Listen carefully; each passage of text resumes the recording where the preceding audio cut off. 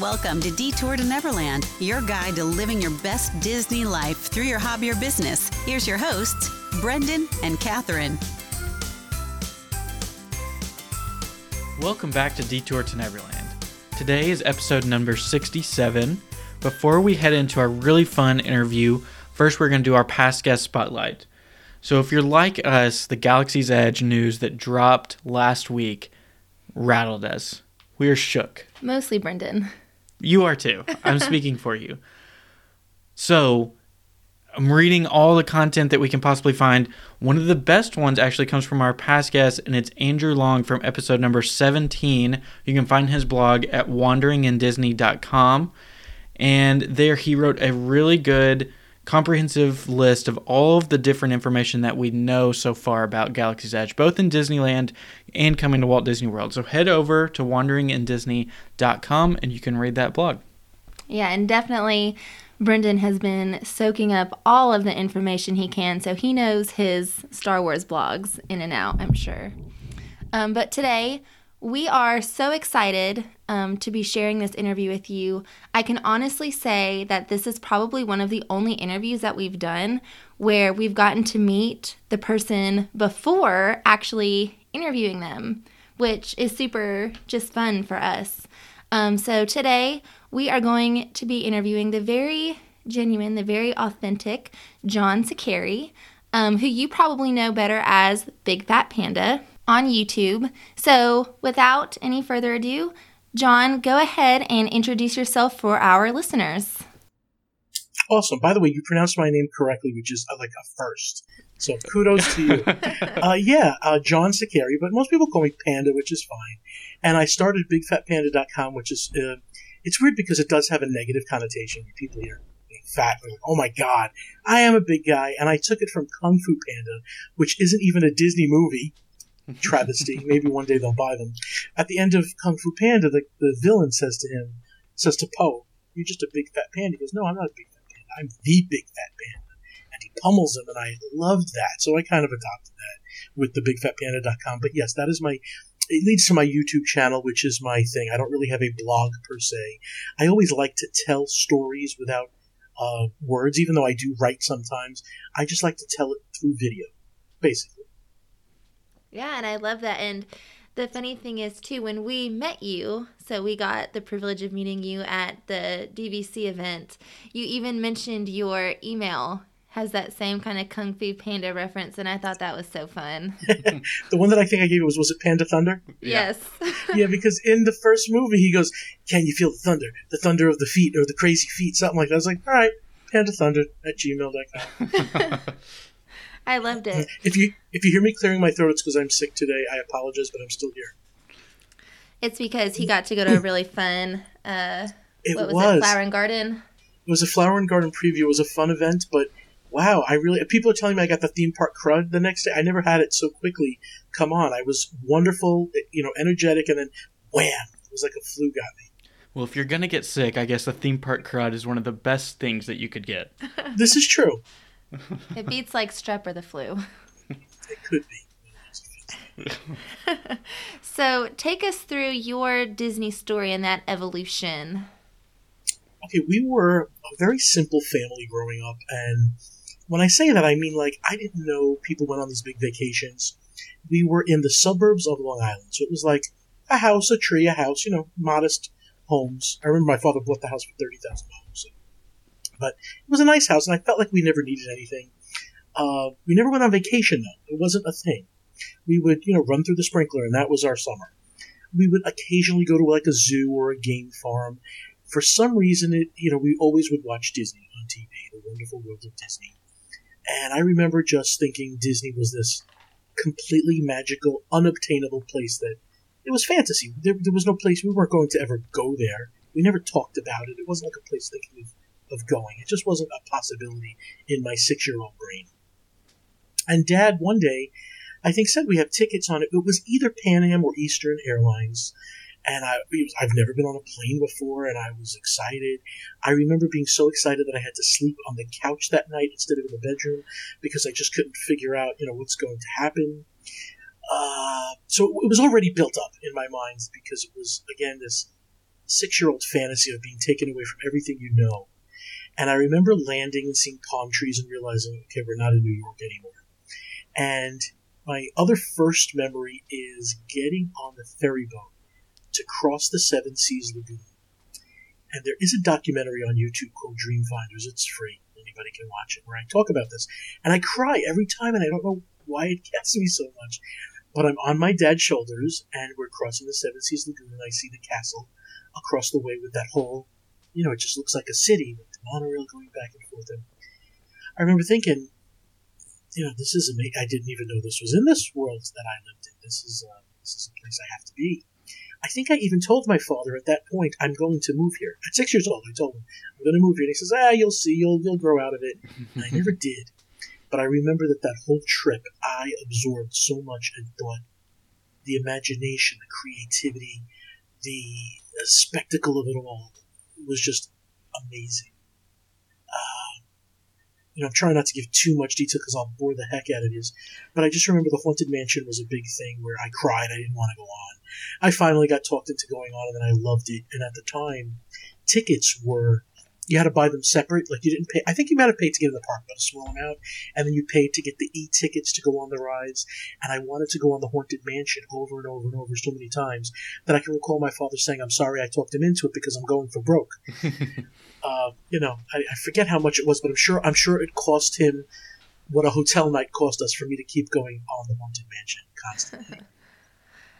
No, I love that. And I think you said you didn't want to bore us, but you are a very good storyteller. I love the whole thing. You paint such a great picture.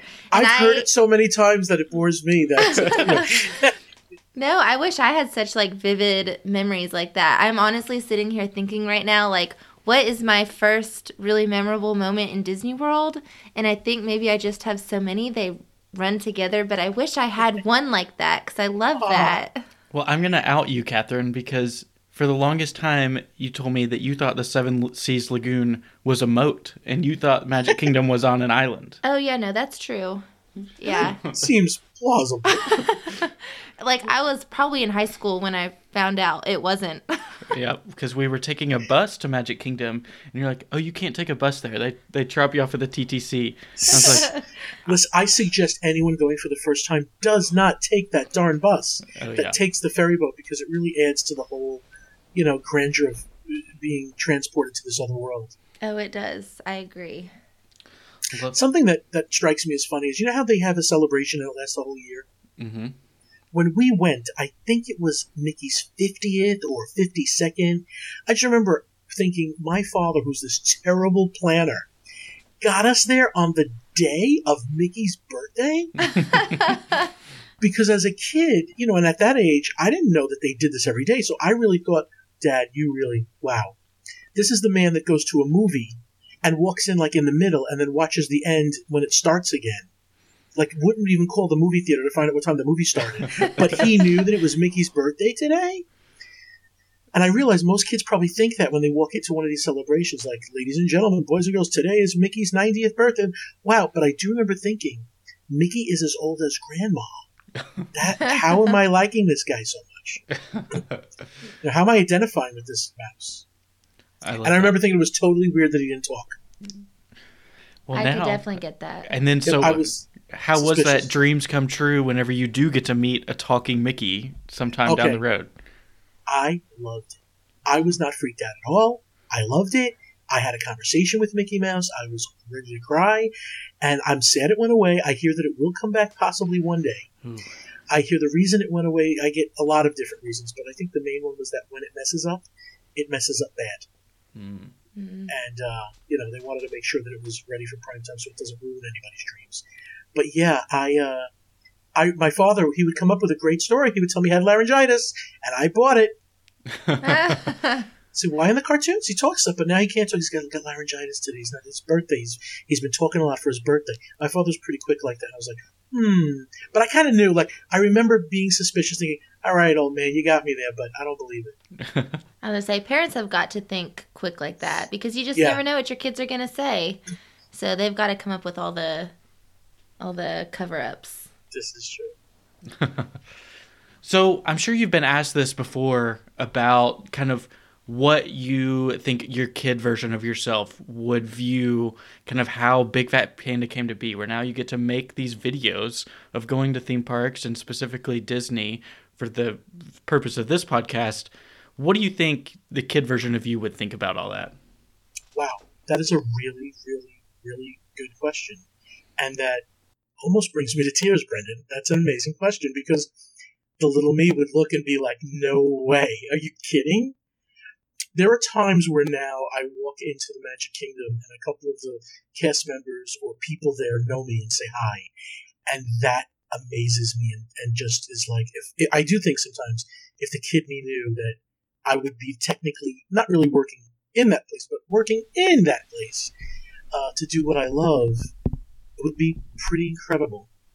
Because I didn't see it again. Like when I went when I was like 6, I didn't see it again until I was like 15.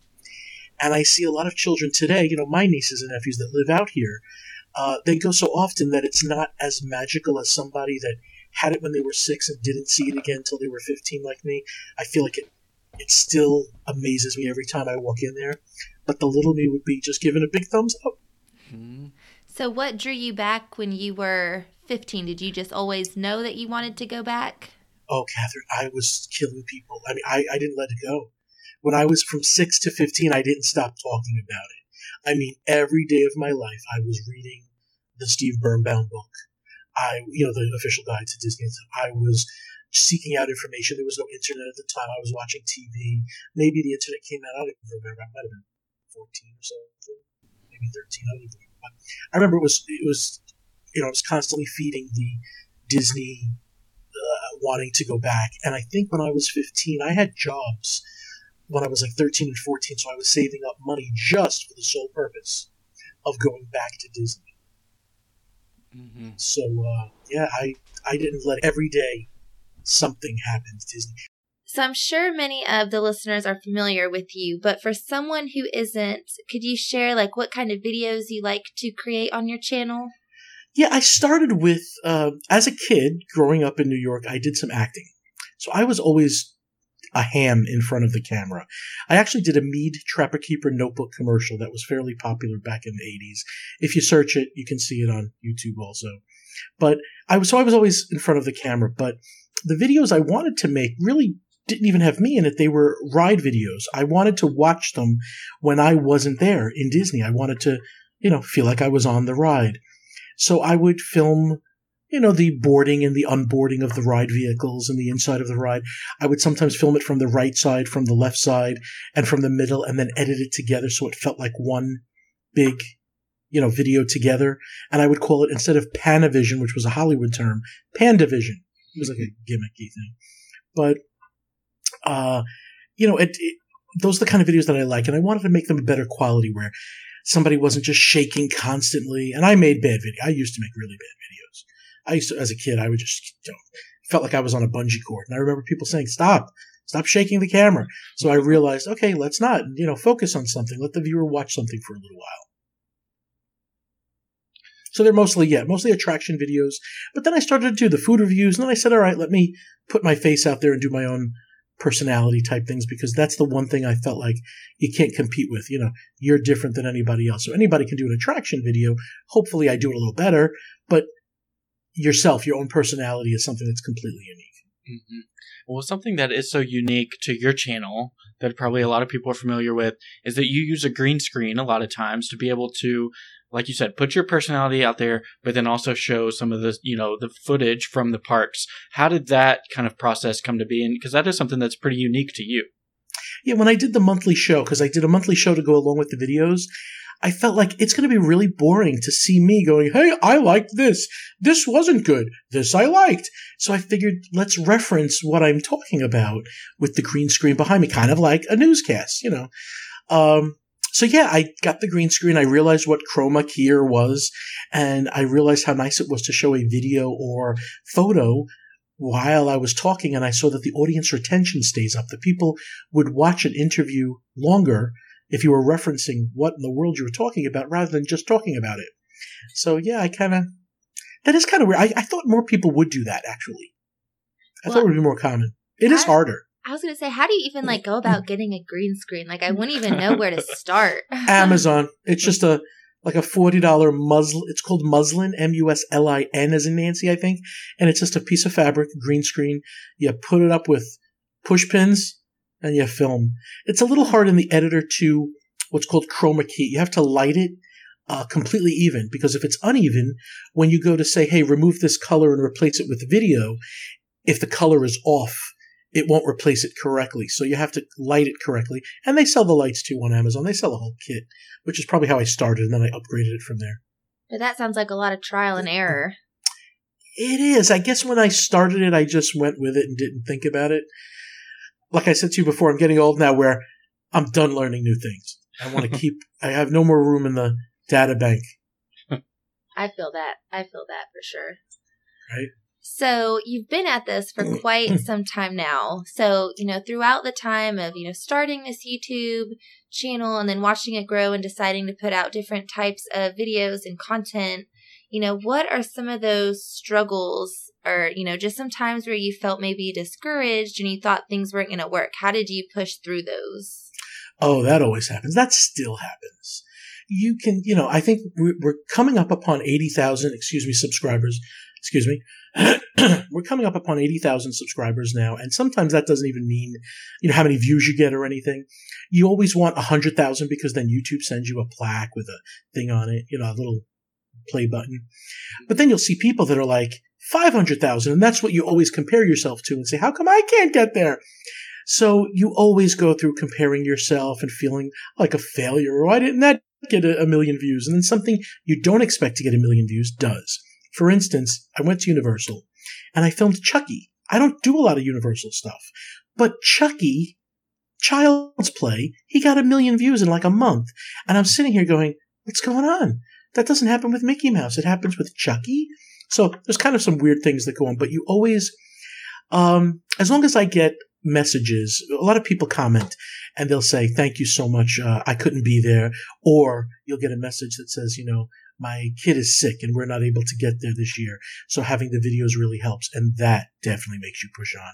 It motivates you to realize there are people watching and they are enjoying it. And, there's somebody at home that may have cancer that's not getting to a Disney park. There's somebody that just may have a child with autism that can't, the kid, okay, this is a big thing for me. I would get messages from parents where they would say that their child with autism didn't want to go on a ride, let's say Peter Pan's Flight, or actually Splash Mountain was the real example, because they were scared of it. They didn't know what to expect. But because the video that I made covered it so completely, they would watch it over and over and over and over. They knew what to expect. They got to Disney and their kid got on Splash Mountain like it was nothing and enjoyed the heck out of it. There is nothing more satisfying in the world than hearing that maybe that person wouldn't have gone on Splash Mountain had it not been for the video. So I didn't start off making, showing the boarding of the ride and the unboarding. I did it for the fans. But then when I heard it's also working for children on the spectrum and adults on the spectrum, I said, okay, now I have to be conscious of this because they look for every detail from the beginning to the end of something, just to know what to expect and have no surprises. And that makes them more comfortable with it. So things like that help you push through. It's those times where people really use the videos and you realize you're changing lives without realizing it. Yeah, absolutely. And that is so sweet because I would have never really thought about it from that type of perspective, like you were saying, because usually when I think of like the ride videos or even different things like that, Brendan loves them and watches them all the time. And I just make fun of him because I think he's like nosy. And I'm like, no, you have to go there and experience it. But that is so sweet to think about it from that perspective. Or, just all those things that you mentioned. I just love that so much. Yeah, and when I heard it from like 2 or 3 completely separate people, I'm like, wow, this is a thing. There's a lot of people that are probably, hopefully, doing it and not contacting me about it. So when I hear it, I'm like, wow, that is so awesome. Mm-hmm. It is interesting. I love that whole thought of that, especially as content creators. You're putting this stuff out there and you kind of put it in a box and you have your target audience and you kind of picture how somebody else is going to be receiving what you're putting out there. And even in our short time doing this, we have been so shocked about how people share with us different things. Of course, like we just got a message last night of someone said that they listen to the podcast when they're riding on the New York City subway, which we always kind of wanted it to be part of people's commute. But then we also got messages about people who they play it when they pick their kids up from school when they're riding home. Like, isn't that great? I never would have thought that. And we were like, I know you don't know how it's it's used. Yeah, you don't know how it's used. Yeah, crazy. So, kind of going along the same lines about whenever you're pushing out content and, you know, when this is what you're doing and you're fully committed to it, how do you balance that of putting content out there for your fans and your followers while keeping your identity and kind of keeping the quality of your work high? I don't know if it's a balance. I would say I'm pretty bad at keeping a balance because I'm inconsistent, not in the quality, but like is this important enough to make a video about? Maybe it's not. I've seen some channels, and I am digging on them a little bit, but I'm not really trying, that they'll make a video, a premiere, big, spectacular, about a cardboard cutout that arrived at a movie theater. And I'm just not, like, I'm like, really? It's not a video to me. Or a 3D movie. I can't film a 3D movie and show you a blurry thing and say, here, look at this. So, I try to figure out what is worth making a video about, what tells a story, hopefully, like an establishing shot of the area that we're in, then maybe the close-ups after. So I am conscious. And I think people know when they watch a video, I think they're conscious of this person who's making the video cares about what I'm watching or just doesn't care at all. So I'm not sure I'm good with the balance, but I definitely try to keep the quality in there. I try to tell a story with each video.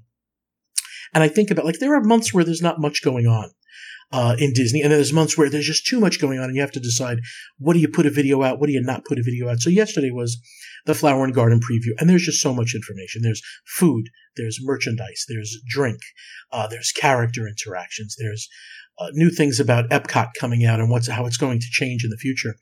And it's just so much you have to think of how to put the content together and get it out in a good way. And not I think we all tend to make it too long. I try to shorten it up, to try to make it terse and concise. You can make your decisions, look at what you want, and stuff like that. Yeah, that's great. I think that's a hard lesson that a lot of people have to learn in the kind of Disney news realm of you're not always going to be the first person there to go to an exclusive event, or you're not going to be able to cover things as exclusively as someone else. So I think you're exactly right that picking and choosing and really jumping in. And once you decide on something, doing it right and making sure that you're doing it for the right reasons is a great way of doing that.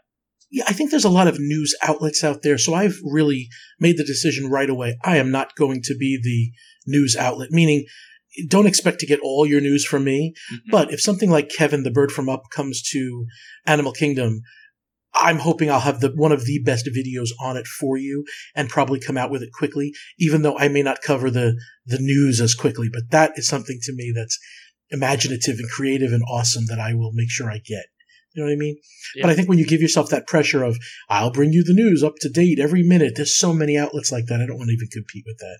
Absolutely. Yeah, and I feel like that would be stressful, too, to just kind of stay on top of it when there's so much going on. Very. And let me tell you, I appreciate the Kevin video. I am so hyped to go see Kevin.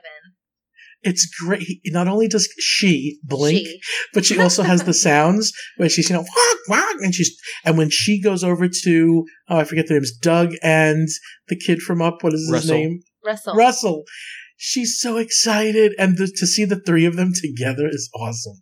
Did you see Serena's video of the little girl who had the baby Kevin plush?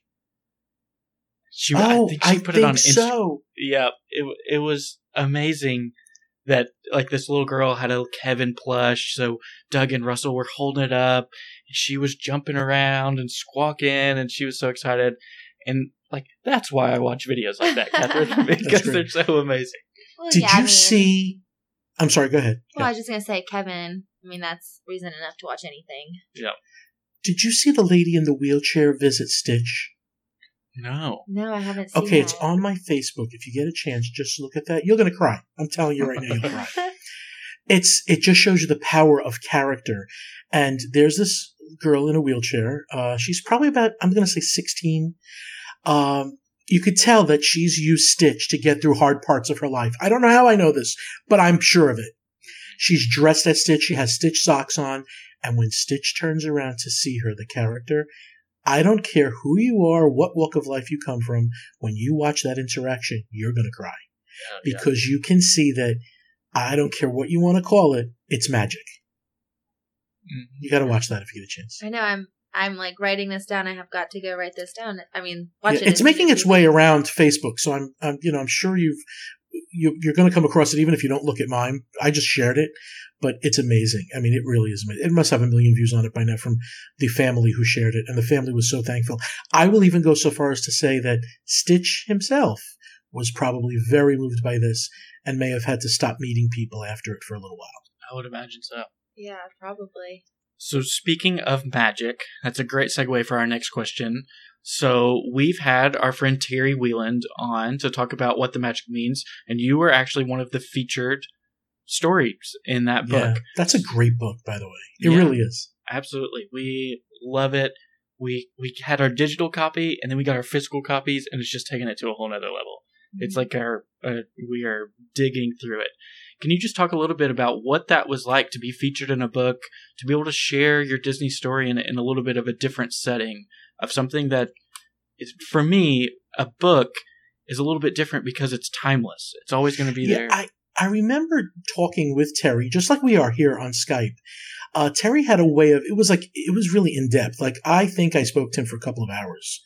And I remember the questions he asked feeling like when it was done, the interview, like I woke up out of a spot. And that's a testament to Terry, the way he gave me the questions. So it was great to be a part of it, especially when I saw afterwards what Terry had written.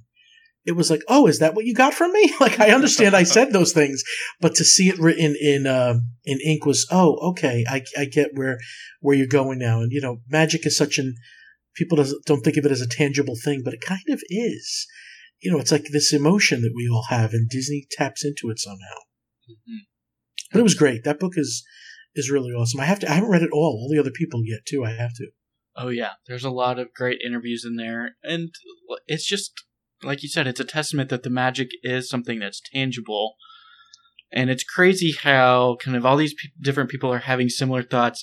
And like when we met Terry, we're like, wait a minute, you think these things? We think these things. And it's just like, it's so refreshing to know that there's other people out there that view Disney magic in that same way. Yeah, and there is like a common, right, there's like a common connector when people are describing this strange, invisible force. There is this connector to it.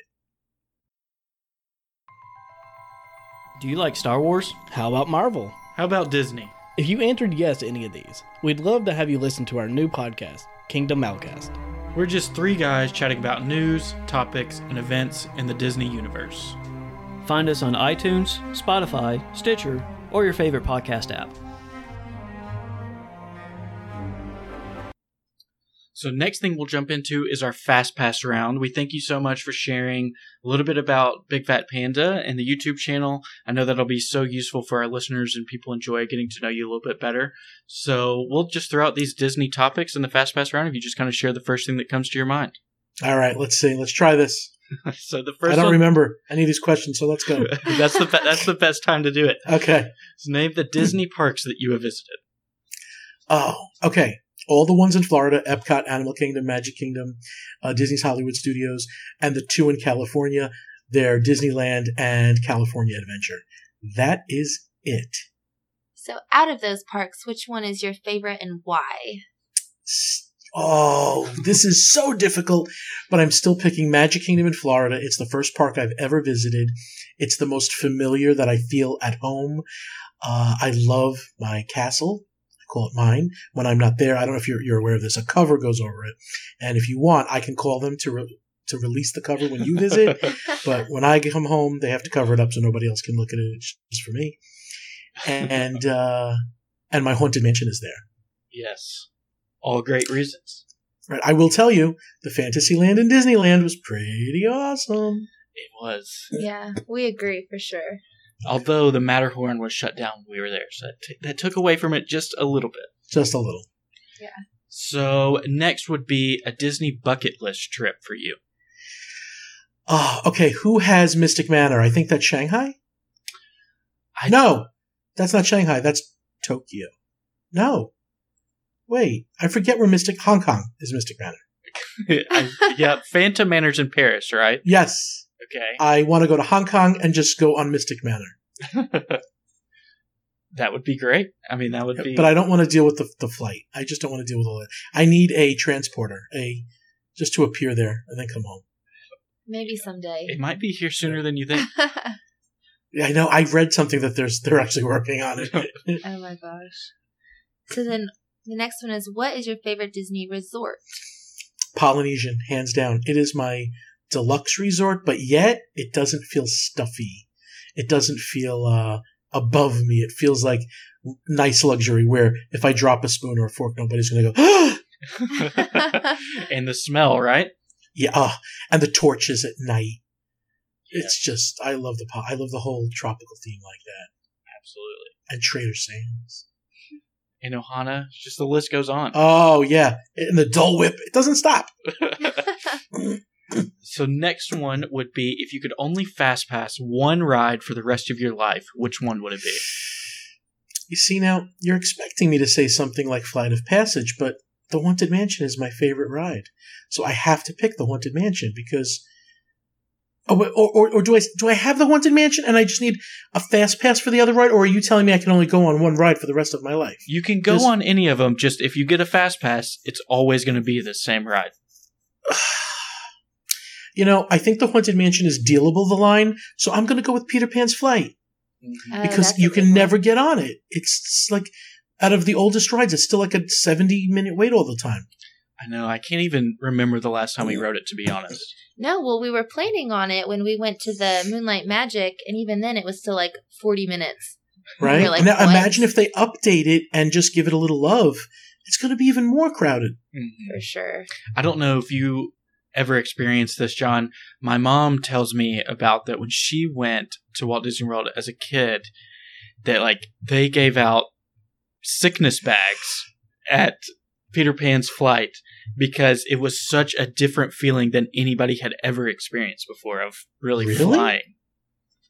Wow. She might have been exaggerating. I don't know. You can probably look up in the Disney archives. You know, I could see that when you go over the town, people might think, when you go over London, that people might think they're much higher than they are, and maybe they just felt odd. I don't know. Mm-hmm. There's so many things from back in I call them the olden days.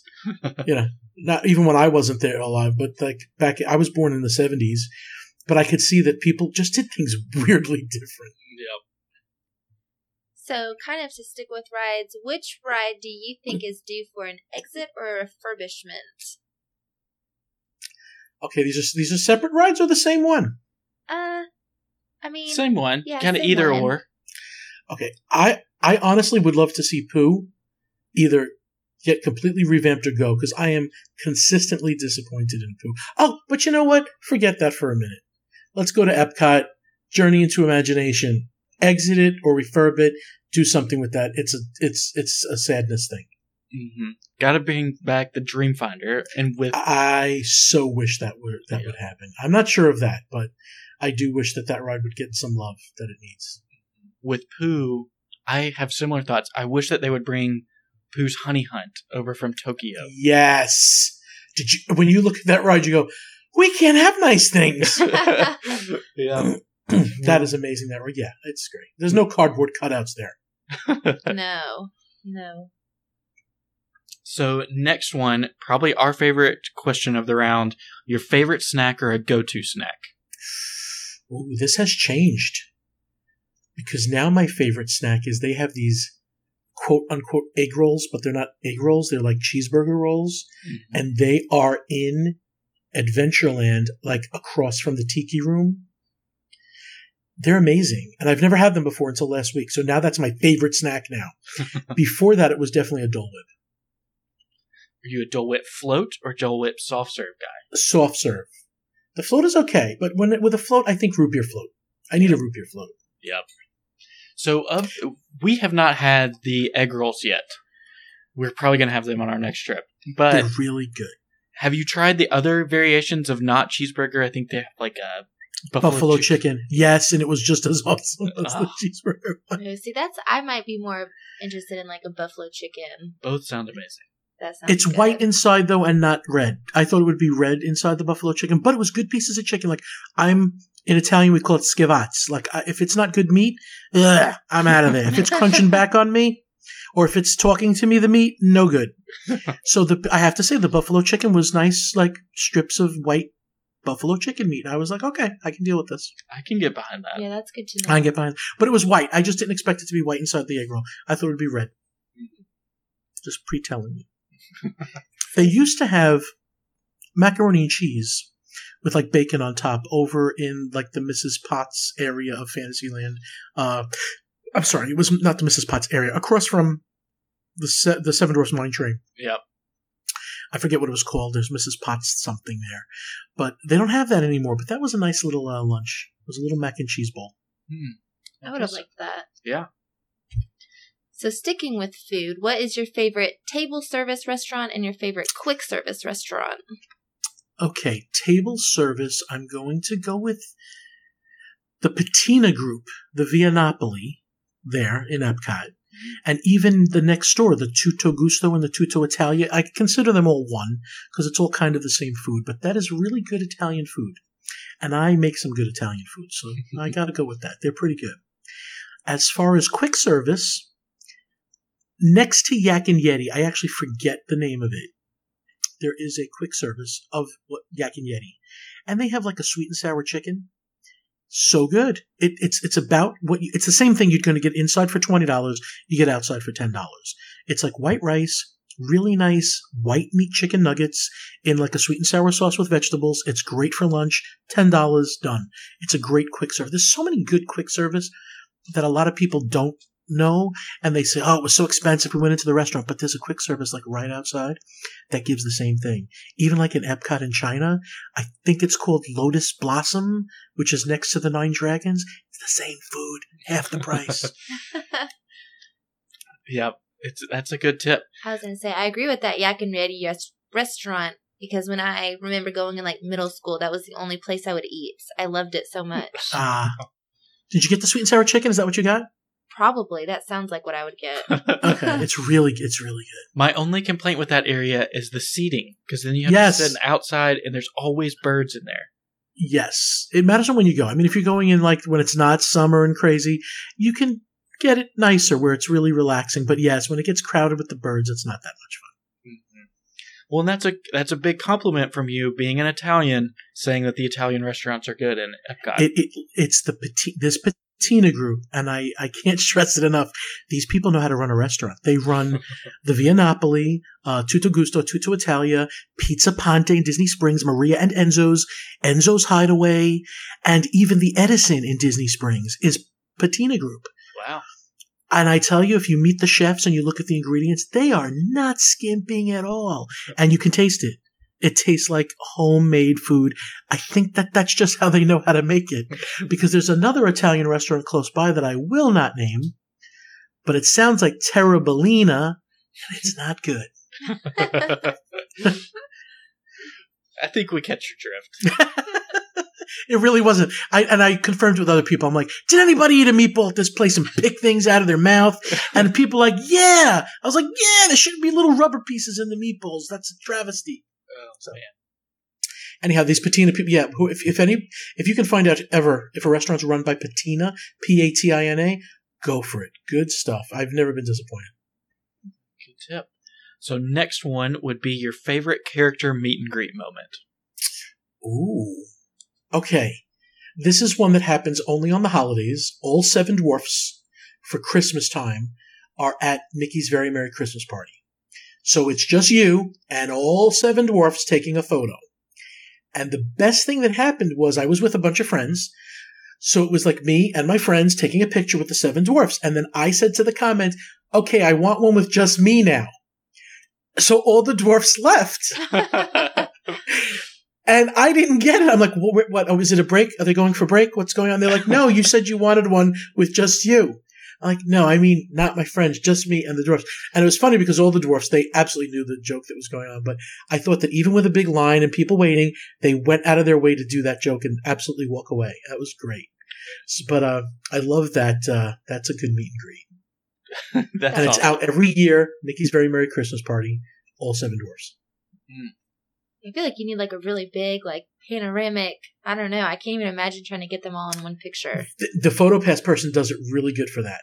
They're trained for that one, and they have lights because it's nighttime and they have lights on, so the dwarfs shine up with like little jewels in the. Oh, it's so great. That would be fun. So the next one is, what is your favorite Disney movie? Snow White, definitely. I love Snow White. I love the Wicked Queen. She's one of my favorite villains. I love that whole movie, and I can't believe that's the first. That was the first movie that's still my favorite. Did you, that night that the Moonlight Magic at Magic Kingdom, did y'all make it over there to meet the Evil Queen? Was she out? Okay, you know what? I think it was the witch. Yep. She didn't. We did go look at her, and she didn't impress us too much because, unlike a face character that's done well, it's something they've been using since I think the 1970s, and it's a different kind of a. I don't want to say costume or mask because we know it's the real witch, but it's not as impressive as when the Wicked Queen is there. Yes. So the only place you can meet her now is at the dining at Wilderness Lodge, right? And she is awesome. Yeah. I tried to go up to her and ask her about. I said, "It's really nice." I said, "You guys are, you're friends, you and Snow White, because you're working together." And she says, "I let her approach me occasionally." That's great. And she says, "I have an apple recipe for her that's to die for." Oh my gosh! So you ate at that restaurant? Did you like it? Best character dining going. Yeah, they really thought about it. The nameplates are the magic mirror. The menu is a storybook. They thought there's a lot of little details that they didn't just open up a character dining and add some characters to it. They really thought about it, and they put some money into it. It's worth it. We'll have to do it. Yeah. Next one would be your favorite Disney song. Oh, I want to go. I loved Can You Imagine That from the new Mary Poppins movie. But if I'm going for favorite song of all time, A Dream Is a Wish Your Heart Makes. That's a great choice. Mm-hmm. But some of that new song, Can You Imagine That, is really nice. You can have multiple. We'll allow it. Okay, and Spectral Magic music, just in the background. Did you ever go in the car and just play parade music? Oh, yeah. See? Okay. You're as crazy as I am. Yeah, we're those kind of people. So the next one would be your favorite Disney quote. Oh, Walt has so many. And some of them I heard are fake. Like they weren't really Walt quotes. Like they'll put things on a wall that say this and it says Walt Disney. And I've heard Walt never said that. But if you can dream it, you can do it. I think that's probably something that we all need to strive for. And we all don't really believe it, but it's nice to try a little bit. Yeah, absolutely. That's a great one. So the last one of the Fast Pass round would be your favorite Disney parks memory. I know that's a doozy. Favorite Disney parks memory? Okay, I'm back at 6 years old. My family went off to do something, and it's just me and my dad. We're in Tomorrowland, and he doesn't remember this for some reason. Which I don't expect him to remember it because he doesn't know how great it was to me. But so to him, it wasn't a memorable thing. It was just a normal thing. To me, as a 6-year-old, it was really memorable. He looked down at me, and then my father. If you ever see me, I'm about 5'8", big guy, 300 pounds. My dad is about the same weight, but about 5 inches taller. He's this big Italian guy. And he looks down at me and he goes, "All right, we're going to switch. You're going to be the daddy and I'm going to be the little boy." I'm like, "What?" He goes, "Yeah, we're going to switch now." He goes, "You're going to be dad. I'm going to be the son. And you're going to tell me where you want to go. And I'm going to just go. You're going to take me by my hand. And you're going to take me." And I thought like there was really an exchange of power going on. Like to me, this was an official thing that apparently a parent could do. It was magic. I just said, "We're going to the Haunted Mansion and we're in Tomorrowland." I don't know if you know, to a little kid, that's pretty far from the Haunted Mansion, but I didn't care. And I was going to find it. And he knew, all right, we're going back to the Haunted Mansion. And I took him, and I thought that was magic. It was magic that I was able to make the decision, and I felt like we had changed we had changed bodies that day in order to do that magic. And, Dad was never as playful at home as he was in a Disney park. I love that. Yeah, it's sweet. Thank you. Yeah, I love those. I've heard other people tell stories about how you'll see like parents or a dad like really embrace the role of being a dad in Disney World, and those are such amazing stories of seeing them open up and act differently than you would typically see. Because my dad did the same thing. You know what else is weird? I'm now becoming my father, and I didn't realize it.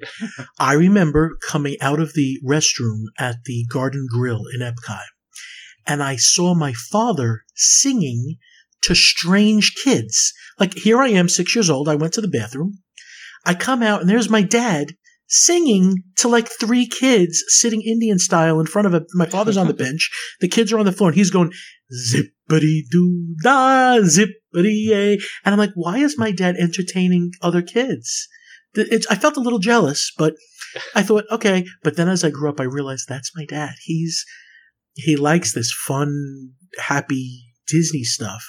And now I'll see some kids, their parents are like, going to do something. I'll be like, hello, princess, what are you doing? And I'll talk to them, and I'll even think, am I seeming creepy? Because I just love to be nice to kids and maybe give them I have an extra Vinylmation that I just got from a media event, and I'm giving it away to a kid that I know will be happy for. And I'm thinking, the parents like, what is going on here with this strange guy giving my kid gift? But I'm my dad. I'm ready to sing zippity doo dah to these kids.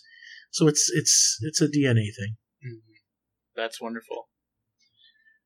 Thank you so much for sharing that. Our very last question that we have for you, John, is if you have one piece of parting guidance that you can give to someone who they're looking to become either a Disney content creator or start creating their own products, but they're on the fence and they're not quite sure of what steps they need to take to get there.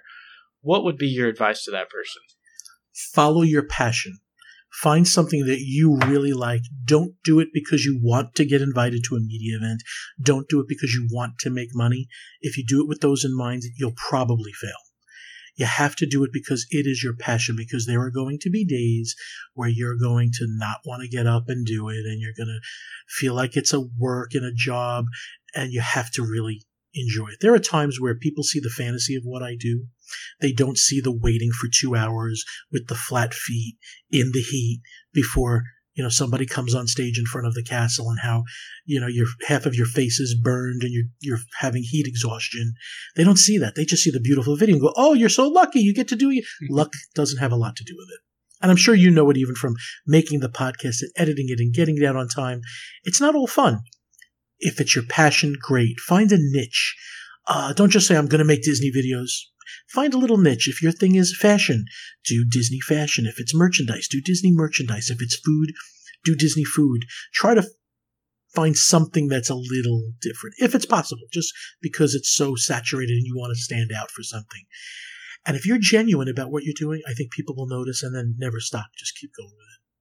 Yeah, I think that's really great advice, especially, just finding something that you are so passionate about, because, you are going to hit those hard times, and kind of like what we talked about earlier, you're going to go through things and compare yourself to others. And as long as you feel confident in what you're doing, I think that will carry you pretty far. Yep. I'll be honest. I used to cover SeaWorld. I like it. I enjoy it, but I'm not really passionate about it. And you can feel it. You can tell when you watch a video, I'm just not as into it as I am if I'm in Disney or even some things for Universal. But Disney, you could see that's my thing. And I'm passionate about it. I can't wait for everything Disney comes out with. Yeah, absolutely. I think just to nail that home, I completely agree. I think that passion of what you're doing is the only sustainable model out there. It's the only thing that's going to keep you going, like you said, on those tough days. So, absolutely. John, I thank you so much for joining us. I think I can say on behalf of us, because you bring us so much Disney joy from being able to watch your videos, and also on the Disney community. I know you've touched so many people, formed so many great relationships, and been able to share some of that Disney magic with people who can't as easily access it. Thank you so much. And thank you, guys. yeah, to our listeners, if you're not already, we highly suggest make sure you go and subscribe to John's YouTube channel. You can find it at bigfatpanda.com or just search on YouTube for Big Fat Panda and you'll find it. So, John, is there anything else that you want to share with the listeners before we head off? That would be it. And I thank you guys so much. I had a good time. Hope we do this again someday. Yeah, absolutely. Thank you. Thank you for listening to Detour to Neverland. Subscribe to the show and leave a review to help more people find us. Follow us on Instagram at Detour to Neverland _podcast to see our pictures from the parks. See you real soon.